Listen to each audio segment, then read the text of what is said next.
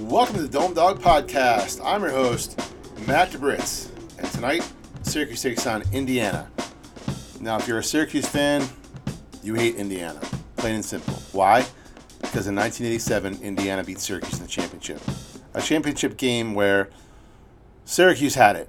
They were winning by 1 point. Derek Coleman on the foul line, he front rims it. Indiana comes down. Keith Smart hits the jump shot, who had previously missed a jump shot. And Syracuse was so shell-shocked, they didn't call a timeout. There was 4 seconds when the ball went in. Nobody called a timeout. Only given 1 second. The game was over. In the other 5 meetings Syracuse have played Indiana, Syracuse have won. And they've all been in, say, major spots, but bigger spots or preseason tournaments. They played Indiana twice in the Maui Invitational Championship and won. They played Indiana in the preseason NIT at Madison Square Garden and they won. They played them in another challenge and they won. So it's only been that one time in 1987 where Indiana beat Syracuse. I was a young kid. That was my first taste of Syracuse basketball. I was able to stay up and watch that game. It was painful to watch. It was painful for me to Google, find on YouTube, and watch the last minute so I knew it happened before the final shot by Keith Smart. One of the games that Syracuse played Indiana in that was a pivotal game was in 2013. Syracuse went to the Final Four. Indiana was a 1 seed. Syracuse was a 4 seed. Syracuse beat them in the Sweet 16 on their way to the Final Four. So that was nice, though, to get that win in the NCAA tournament when Indiana was favorite. But nothing will replace the 87 championship. No one will ever know what way Syracuse would have went if they won that game. Boeheim's legacy might have been different, looked at differently. People would have talked about him differently, for sure. Well, they had won more championships than just the one in 2003. They went to the championship in 96, also with Boeheim. And if he's won 2 championships instead of 1 championship, that's a very elite class. So that was a big game in the history of Syracuse.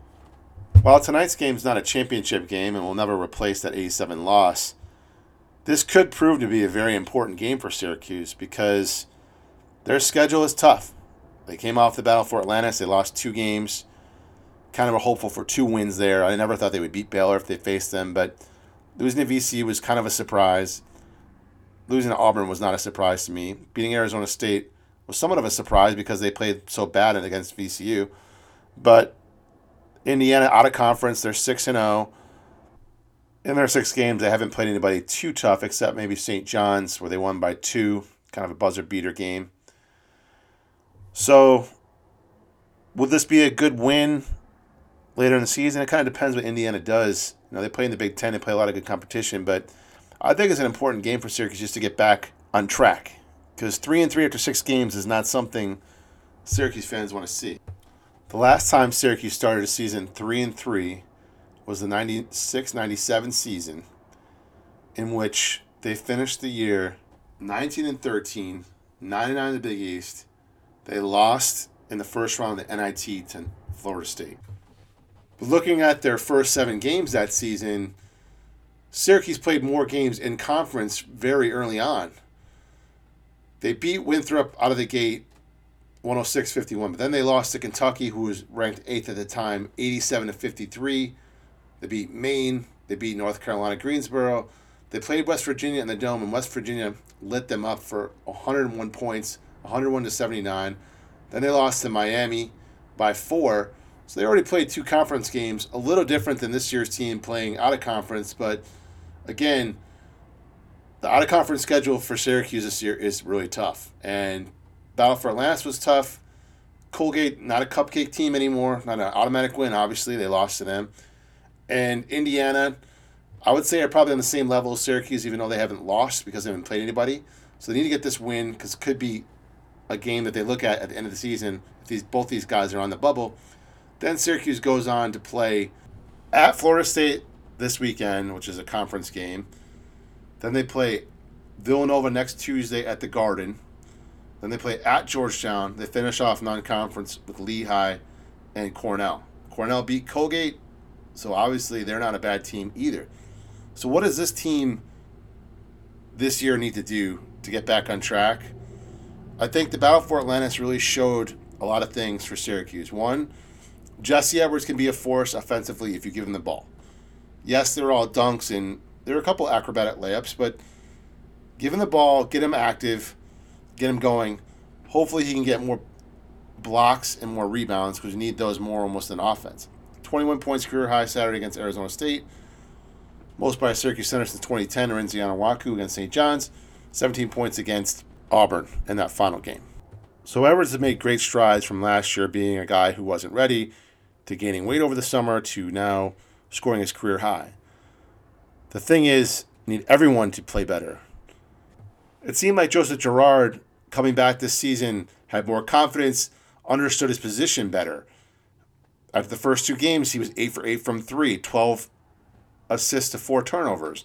The third game against Colgate still wasn't bad, 5 for 8 from 3, and he had 8 assists and only 3 turnovers. Not perfect, but really good. In the Battle for Atlantis against VCU, he had 0 assists and 6 turnovers. He had 5 assists to 4 turnovers in the game against Arizona State, and he had 3 assists to 2 turnovers. And 3 points versus Auburn. Girard has to be better than that. He got the starting point guard job because Kadari Richmond left, and there was no real competition with Saimi or Torrance. It was obvious he was going to be the starter. It looked to do him some good in the first couple games, but now it's stiffer competition. He looks back to his old self. What are we going to get out of Girard tonight? A good assist-to-turnover ratio or a good shooting night? Has to be one or the other.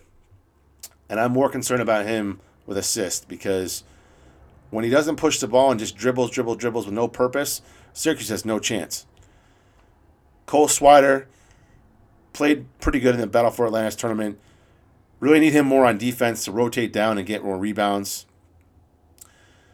Jimmy and Buddy Boeheim, you know they're always going to give you a hard effort, but need someone to make some stops on defense, really. And who is that going to be? And I think it may not be tonight, and it may not be till halfway through the season, but I'm hoping it's Benny Williams because he's got the quickness, he's got the athleticism to make an impact in the game, whether it's rebounding or blocking shots. His offense just isn't there yet, but he needs to generate his offense off of rebounds, and when he gets more confidence, he can work on those other jump shots and other things. But they really need a combined effort to get better on this team for them to salvage their season, and it starts tonight. Game's on ESPN2 at 7 o'clock. Check it out. It's on Cuse.com on radio. And that's all I got for the Dome Dog Podcast tonight. No sponsors except for me. The Dome Dog Podcast is brought to you by me. Jump on my Facebook page and talk to me about the game tonight. Thanks for listening to the Dome Dog Podcast. Now available on Spotify, Amazon Music /Audible, and Podbean. Please join the Facebook group, facebook.com/groups/DomeDog. That's DOMEDAWG.